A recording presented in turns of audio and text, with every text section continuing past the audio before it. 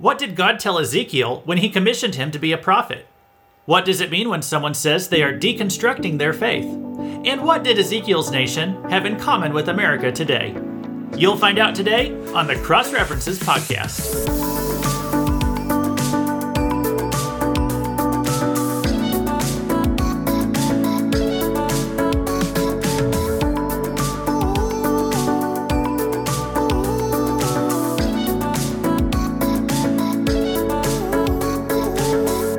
Welcome to the Cross References podcast, where you learn how every small piece of the Bible tells one big story, and most importantly, how they all connect to the cross and Christ.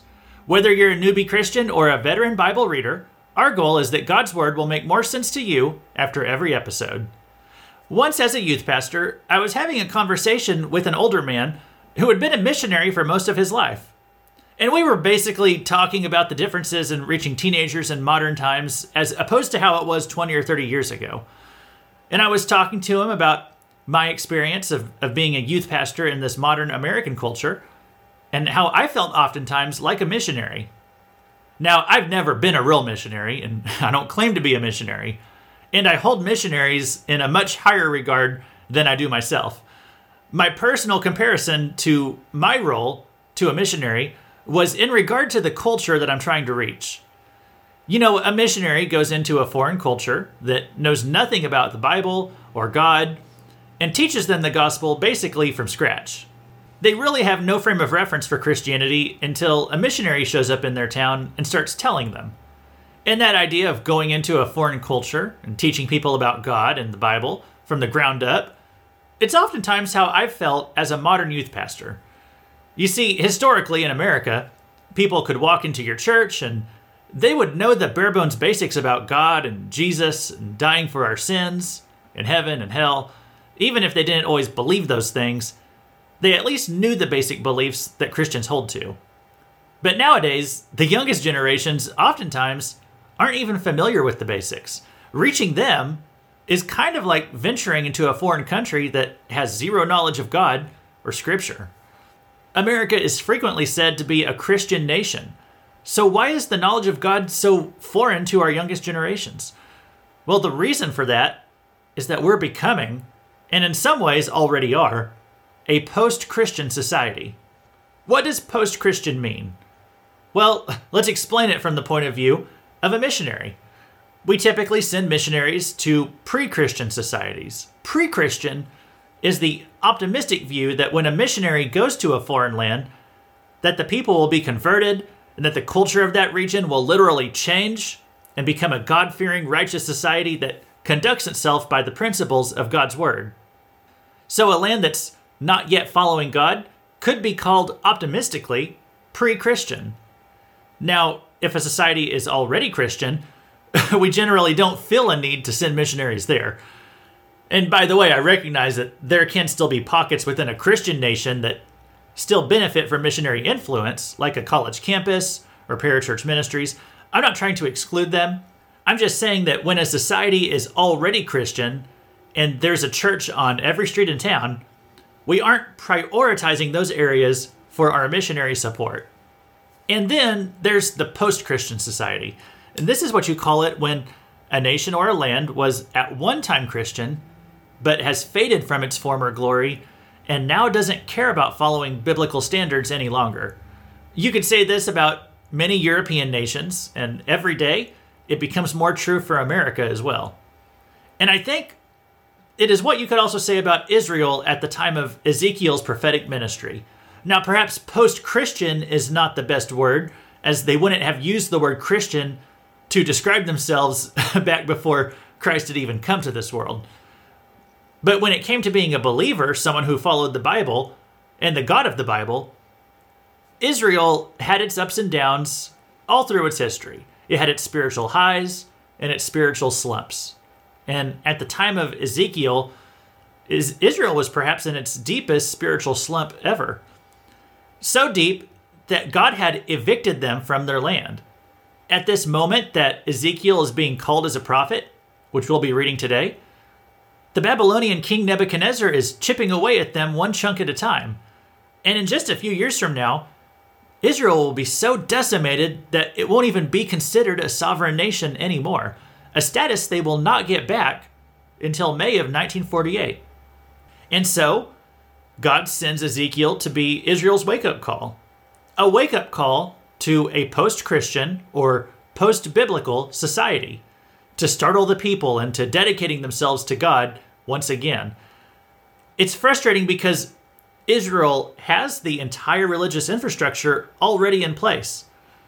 And there's a distant awareness in the minds of the people that back when Israel most thrived, it was when they relied on God to guide them. And yet, now they think they're smart enough to get by without God.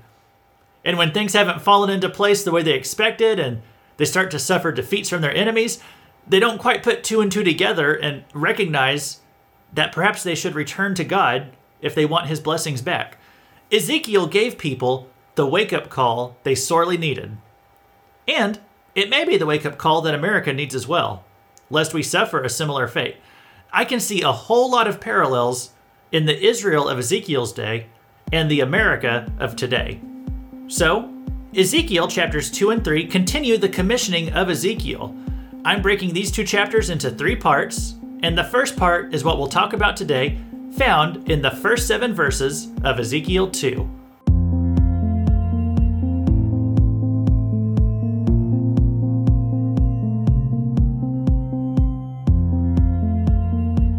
We're not covering a whole lot of verses today, so let's start with verses 1 and 2. This is continuing Ezekiel's commissioning, which means God is personally ordaining Ezekiel for ministry and giving him a specific mission. Starting at verse 1 of Ezekiel 2, "And he said to me, Son of man, stand on your feet, and I will speak with you.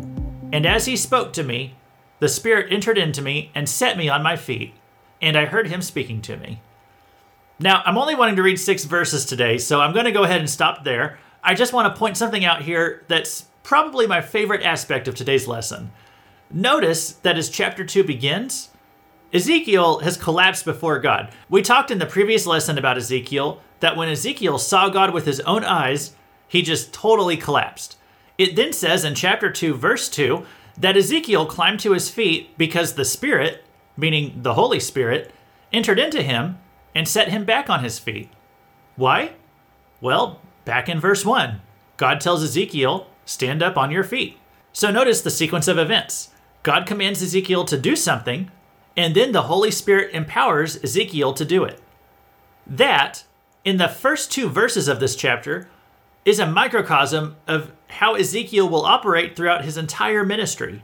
God commands something, and then, by the power of the Holy Spirit, Ezekiel is able to do it. If not for the power of the Holy Spirit, I don't believe Ezekiel even could. But God empowers Ezekiel to do exactly what God told Ezekiel to do. Do you know who else that is true for? You and I. God tells us what to do, and then he empowers us to do it. When what God is asking for sounds impossible, it's not. Because the Holy Spirit is not going to hang us out to dry. God will empower us to accomplish whatever he has told us to do. So I encourage you today to rely on God's power. Don't think you have to do everything in your own strength. In fact, don't even try. When I first entered preaching ministry in 2012 or 13 as a volunteer youth pastor, I was so terrified to get up and speak in front of the teenagers. It was just a handful of teens, but I was begging and pleading with God to help me because I knew there was nothing, not a single thing that I could say that would help anyone if it wasn't the Holy Spirit enabling me. I was such a terrible, inexperienced, nervous public speaker. When I tried to speak in front of groups before, gibberish came out of my mouth. I knew, and I still know today, that the only way something even halfway articulate would come out of my mouth was with God's help. And now today, nearly a decade later, am I confident enough in my abilities to get up and speak that I don't really think I need God's help anymore? Absolutely not. I mean, I'm not as nervous as I used to be, but I never want to be in a place where I think I could get up and preach a message or teach a class without washing that message in prayer before delivering it. To think I could even speak one sentence in my own ability without the Spirit's help, would be nothing but pride. To ever prepare to speak from the pulpit without remembering to pray for God's help first would be nothing but pride. You know, it would have been impossible for me to forget to pray over a message that first few years that I was in ministry, because I was so nervous every time I got up to speak. I was constantly asking God again and again to help me get through it. But you know, as I've gotten more comfortable, it would be easy to forget to ask for God's help and just to relax in my own experience and forget to ask God to empower me. May that never be so in my life. That would be nothing but pride to think I could speak 2 coherent sentences without His Holy Spirit. Do you know what the Holy Spirit empowers us to do? Everything. Every task, no matter how small, no matter how ordinary, no matter how many times I've done it before, will be more successful with the Holy Spirit. I can demonstrate that right here from just these 2 verses. The Holy Spirit entered Ezekiel to help him stand up. The people ask me if you need the Holy Spirit to be Pentecostal. And I tell them, I need the Holy Spirit just to get out of bed in the morning.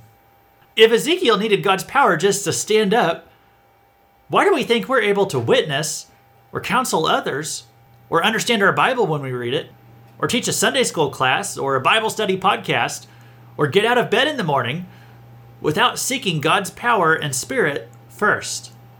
Everything Ezekiel says and does for God in this book will be by the power of the Holy Spirit. And Ezekiel is especially going to need God's help because the people he's being sent to speak to are as rebellious as you can imagine. We're going to read some more verses from today's section now, and I just want you to notice how many times it uses the word rebel or rebellious. Ezekiel chapter 2, verses 3 through 5. And he said to me, Son of man, I send you to the people of Israel, to nations of rebels who have rebelled against me.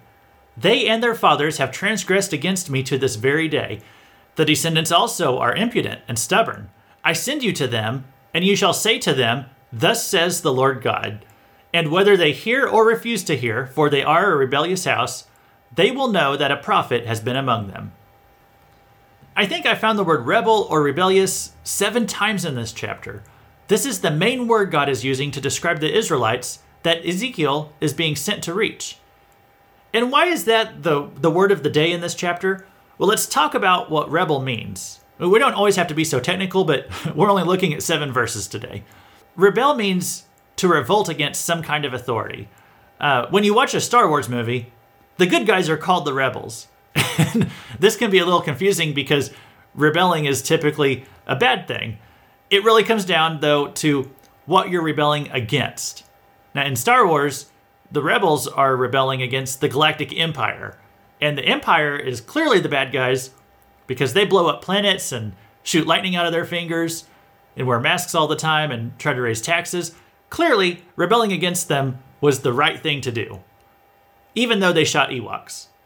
However, in biblical terms, rebelling against authority is a sign of a wicked culture. And oftentimes, people who are rebellious to authority are also rebellious to the Bible. They're rebellious to biblical authority, the claim that God has on each one of our lives to tell us what to do.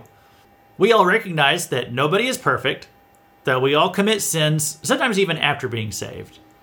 But I'm speaking more about a general attitude to the idea that God tells us what to do. You either love being under God's authority or you hate it. If you hate the idea of living your life under the Bible, that's a pretty good sign that you aren't saved. A saved person takes this kind of attitude to God's word. This is from Psalm 119. Blessed are you, O Lord. Teach me your statutes. With my lips I declare all the rules of your mouth. In the way of your testimonies I delight, as much as in all riches. Or I like the exchange at the end of John 6. Jesus has just gotten done with a very difficult teaching. It said that many of the people who followed him didn't like it. It made them very uncomfortable. It changed the idea of truth that they had in their heads. And they abandoned Jesus. And then it says in John 6, so Jesus said to the 12, meaning right here, the 12 disciples, the ones who remained. He said, do you want to go away as well? Simon Peter answered him, Lord, to whom shall we go? You have the words of eternal life. And we have believed and have come to know that you are the Holy One of God. People who are saved will follow God even when it's not comfortable for them. Why? Well, because they know, like what Peter said here, that God has the words of eternal life, and they will follow him even when it gets hard. And that shows a big distinction right there between the people who call themselves Christians because they're sold out to Jesus, and those who call themselves Christians because it's kind of the cultural thing to do or it's family tradition. A big difference comes down to, how do you treat the Bible or God's authority in your life? Are you delighted by God's commands, even when it means you have to change your behavior? Delighted means that you're literally thankful for God's rules, because you know that those boundaries are going to enhance your life if you can stay between them. And if that idea of being thankful for rules from God is foreign to you, then what is your attitude about God's word? Do you see it as some sort of legal document that you try to find loopholes in?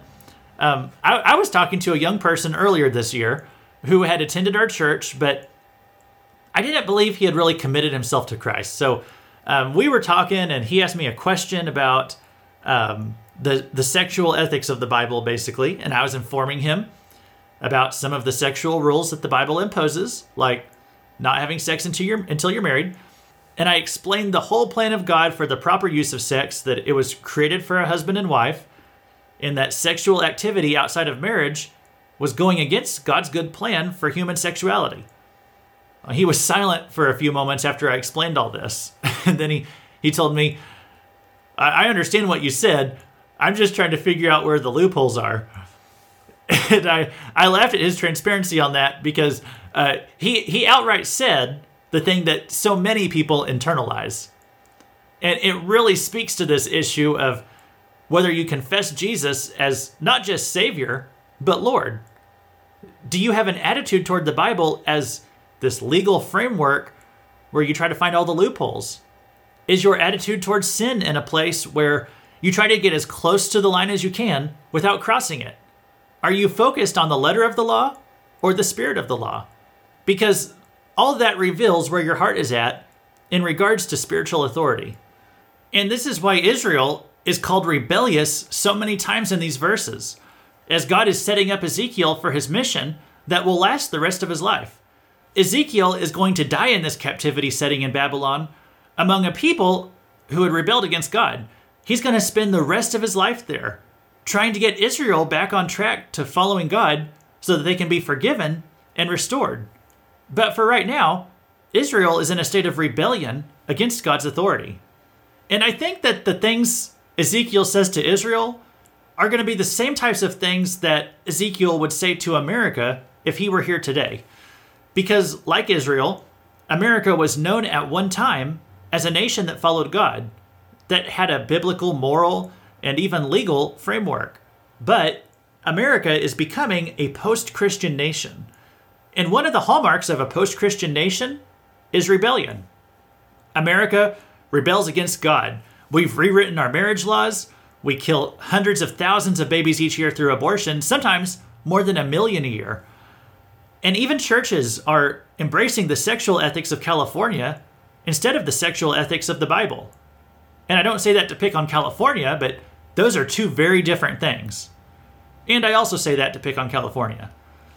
America is rebelling against authority in general. We're rebelling against our own Constitution. It's now commonplace for a president to try to rule by executive order now instead of the constitutional practice of passing laws through Congress. It's now commonplace for a president to sign one of these into law and even openly admit that it's probably not legal, that the courts will strike it down.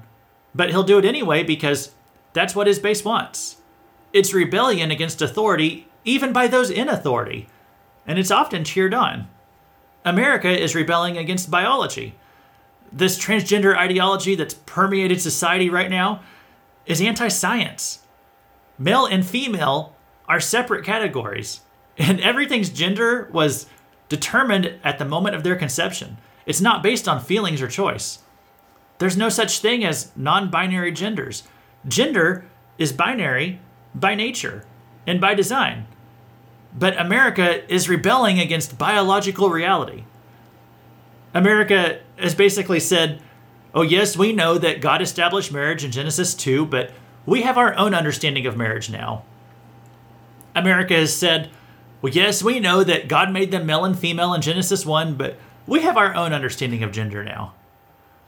America is in rebellion to God, to authority, and to basic reality. Now, you might say I'm getting political, but I'm really talking about the culture. I don't really care what some crackpot in DC thinks as much as I care about what my neighbor across the street thinks, or what you think. And I want to ask you a question. If God puts a fence down and says, this is a boundary, I don't want you to cross it. I don't want you to move it. I want you to live by it. Do you delight in that? Or do you roll your eyes and say, well, I don't want to be one of those strict Christians? Because one of those responses is rebellious against God's word. And I'm not talking today about being rebellious to church traditions. Like a pastor preaching without wearing a suit and tie. Like a woman wanting to wear jeans to church instead of a dress. That's fine. That's not a moral issue.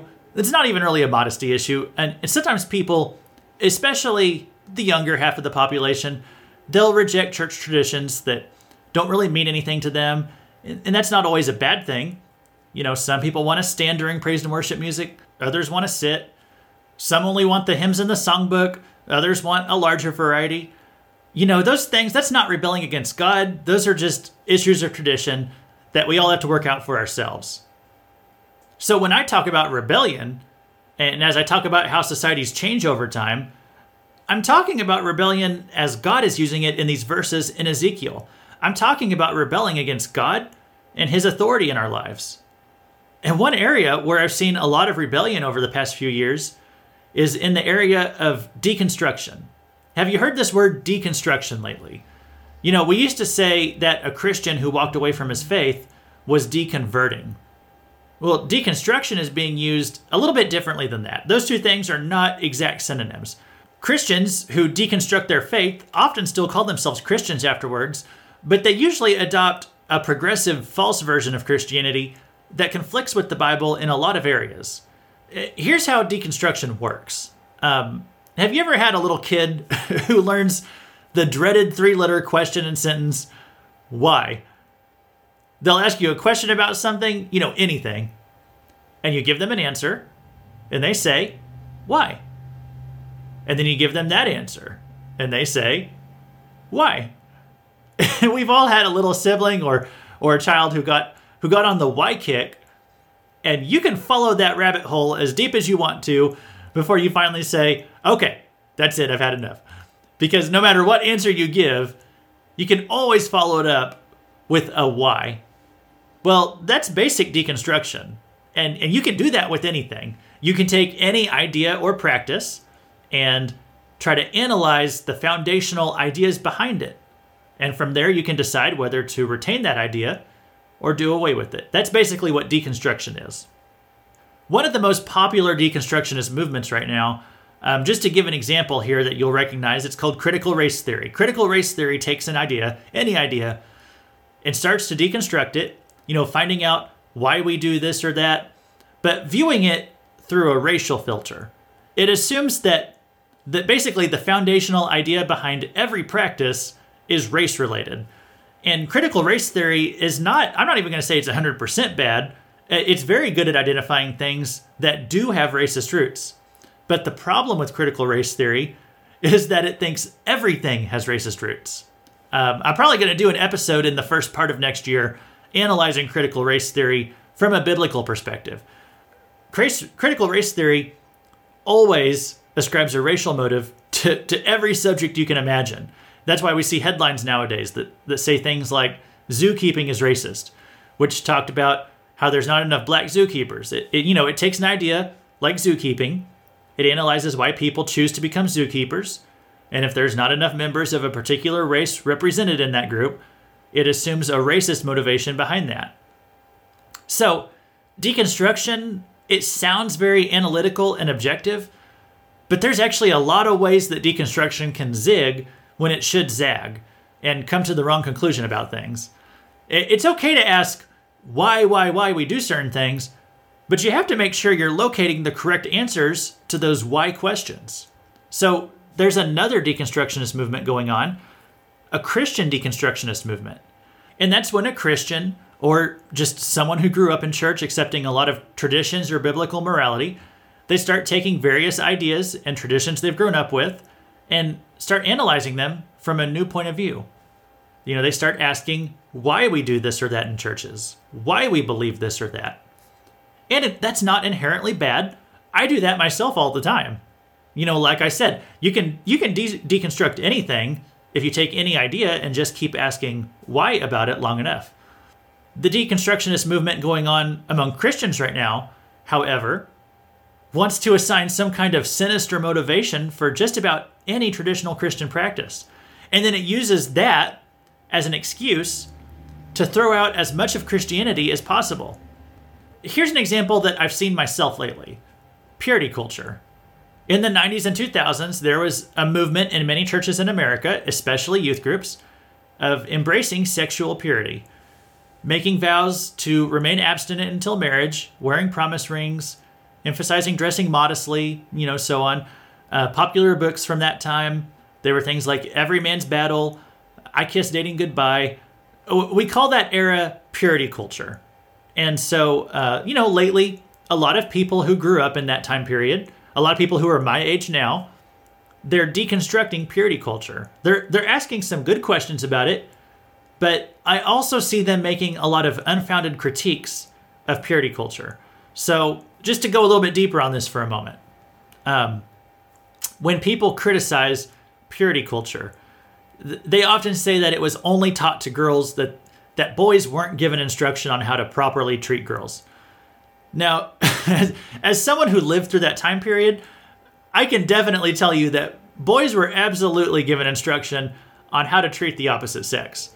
But would it be true to say that perhaps too much emphasis was placed on the girls and made a lot of responsibility for purity put on the girls' shoulders?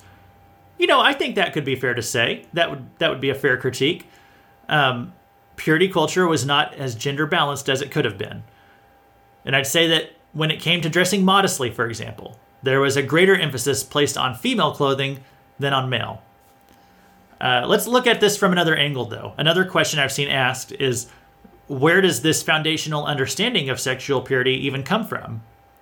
Well, it comes from the Bible's own teaching that sex is meant for husbands and wives. People who are not married to each other are not supposed to have sex. Kind of like I was telling the boy in the story from earlier.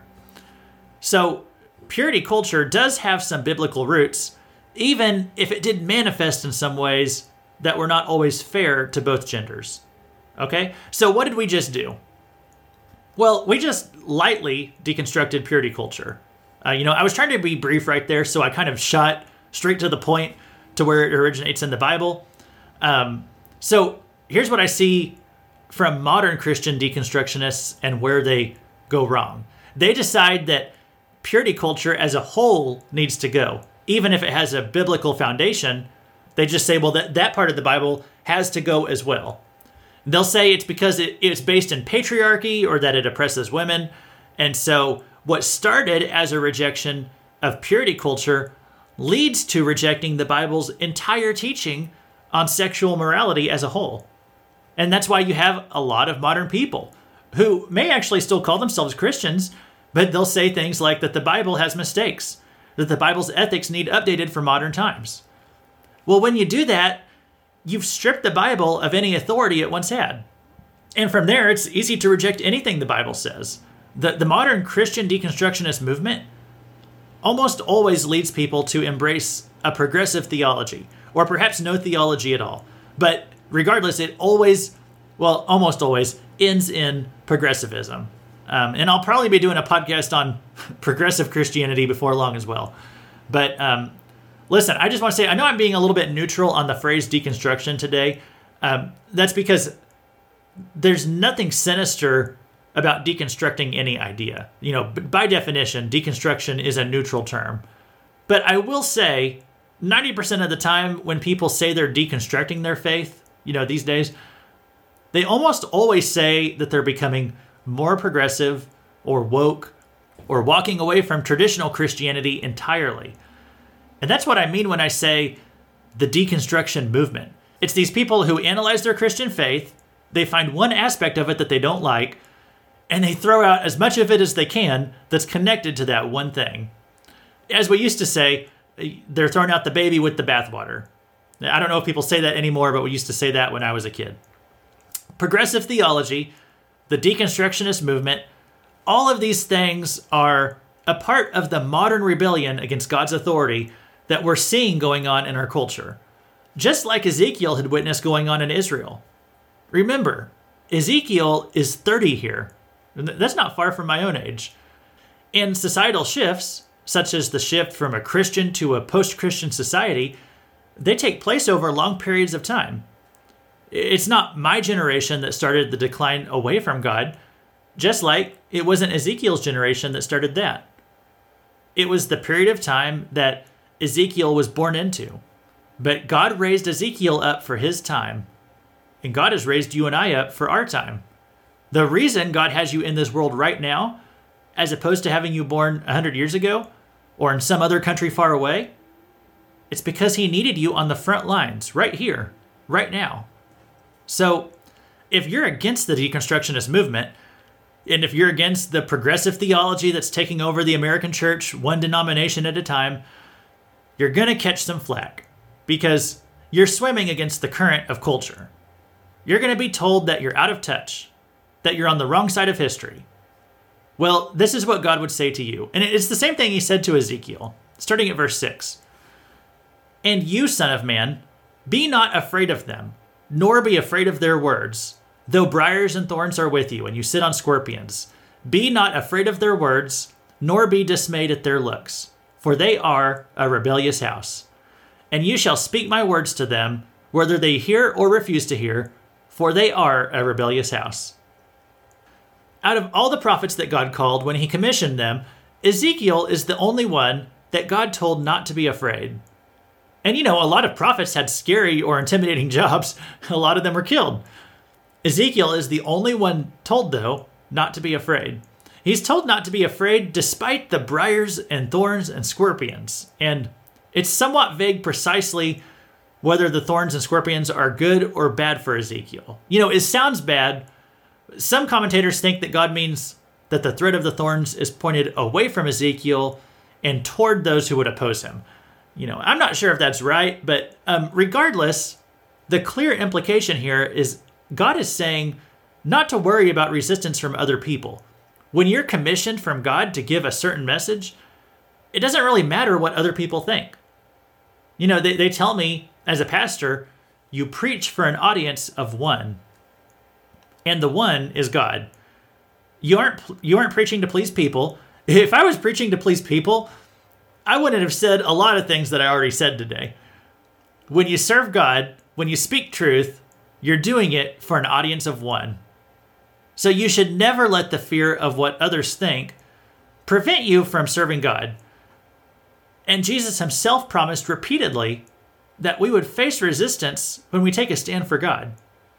What kind of resistance would Ezekiel deal with? Well, it mentions a couple things: their words and their looks. What kind of words will people use? Well, I imagine the kind of words that Ezekiel would deal with are the same kind of words that we hear about Christians today. Name calling, labeling.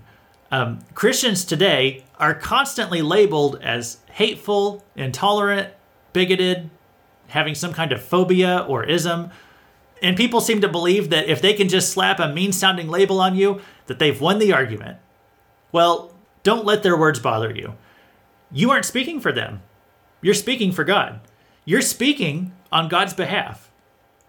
Like Jesus said, if they hate you, know that they hated me first. He said that in John 15:18. They aren't rejecting you. They're rejecting God. So, if they want to call God a bigot or say he has some kind of phobia, well, that's between them and God. Your job is just to tell them the truth and let them do what they want with it. Let me go back to verse 5. I'm just going to read verse 5 again. And whether they hear or refuse to hear, for they are a rebellious house, they will know that a prophet has been among them. You know that old saying, you can lead a horse to water, but you can't make him drink? Well, you can lead a rebellious unbeliever to truth, but you can't make him think. However, when the day of judgment comes for that person, they will at least have had an opportunity to hear the truth. Now, when we get into Ezekiel chapter 3, we're going to get back to this idea about putting the responsibility for salvation in others' hands. We cannot force someone to get saved. That is their choice. However, as Christians, it's our responsibility to put the opportunity to get saved in front of them. No one's going to get to heaven if we don't do our part of going and telling. And this audience is rebellious, just like our society is rebellious.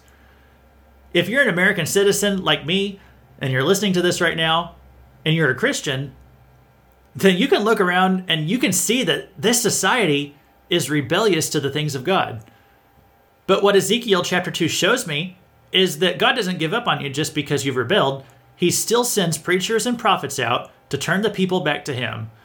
God clearly hasn't given up on the people of Israel if he's going to all this trouble to send Ezekiel out to them to speak for 48 whole chapters.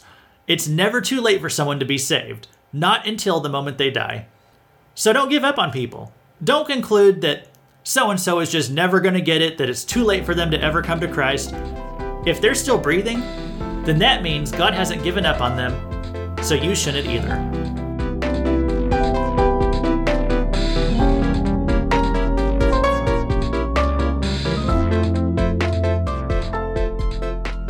We'll close down in a few minutes with a quick recap and some personal application of this chapter.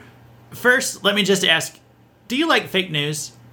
Well, if not, then you definitely do not want to check out my other podcast. It's called Fake News, a fiery but mostly peaceful podcast. And on that weekly show, we look at the past week of news stories through a meta-narrative of how the media covered those stories. It's a lot of fun. It's more focused on current events, so if you don't like fake news, you definitely don't want to come listen to it. But if you like laughing at fake news, come join the fun with new episodes of that one each Friday. And if you have a question on this chapter, leave a comment or shoot us an email, crossreferencespodcasts@gmail.com. I'd be happy to take questions or recommendations on subjects that you think I should tackle in the future.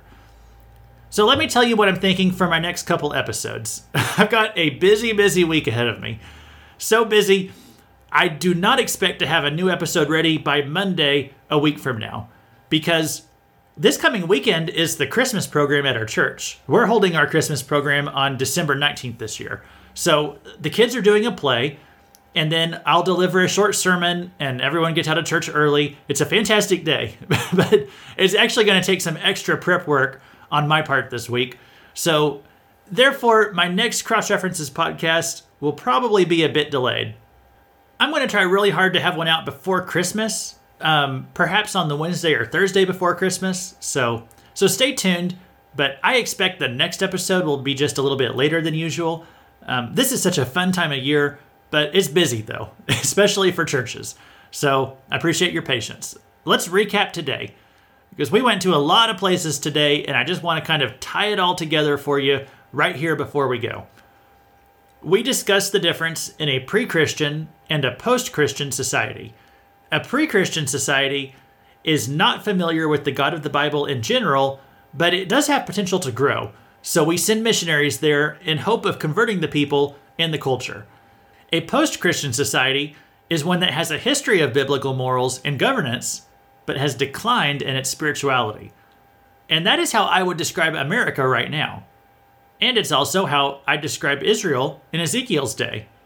Now, of course, the people of Ezekiel's time wouldn't have used the word Christian because Christ hadn't come yet. I'm using that term as an analogy.